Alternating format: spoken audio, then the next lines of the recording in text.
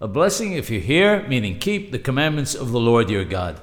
The Or HaChaim HaKadosh tells us that the word ith comes to tell us that there's an additional blessing for us when we listen to God's commandments, apart from the one we would expect to get. And that is that the act itself of listening to what the Torah has to say and the commandments is an amazing delight which gives life to the soul. We see this from the Pasuk and the Nevi'im and the prophets, which says, Shim'u v'tchi nafshechem.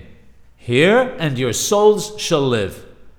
When someone understands the reasoning and meaning of the Torah, his soul is filled with an immense satisfaction, and he must show his deep appreciation to the one who gave him this amazing gift.